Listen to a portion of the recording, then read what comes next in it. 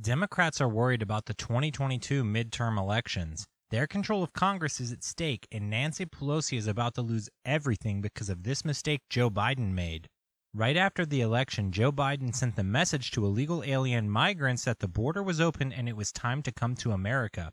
Biden's rhetoric about ending Donald Trump's successful border policies by casting them as inhumane was an invitation for illegal immigration.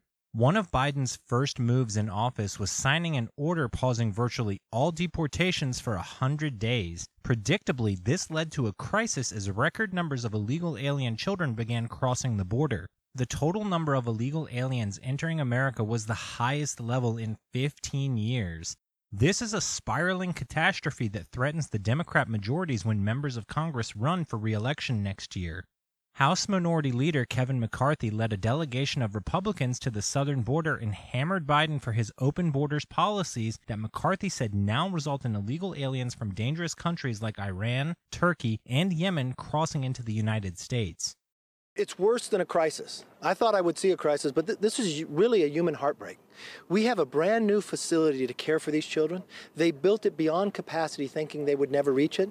Today, they just set the anniversary that they broke capacity, more than 1,040 children, and it's only growing every day. And what that means is 120 of these border agents that are doing an extraordinary job in unbelievable times can't be on the border protecting us. And when you go up to Monument 3 and you talk to those agents, it's not just people from Mexico or Honduras or El Salvador. They're now finding people from Yemen, Iran, Turkey. In 2014, Republicans gained seats in the House and defeated 9 Democrat incumbent senators by elevating Barack Obama's disastrous management of the border as a surge of illegal alien children crossed the border.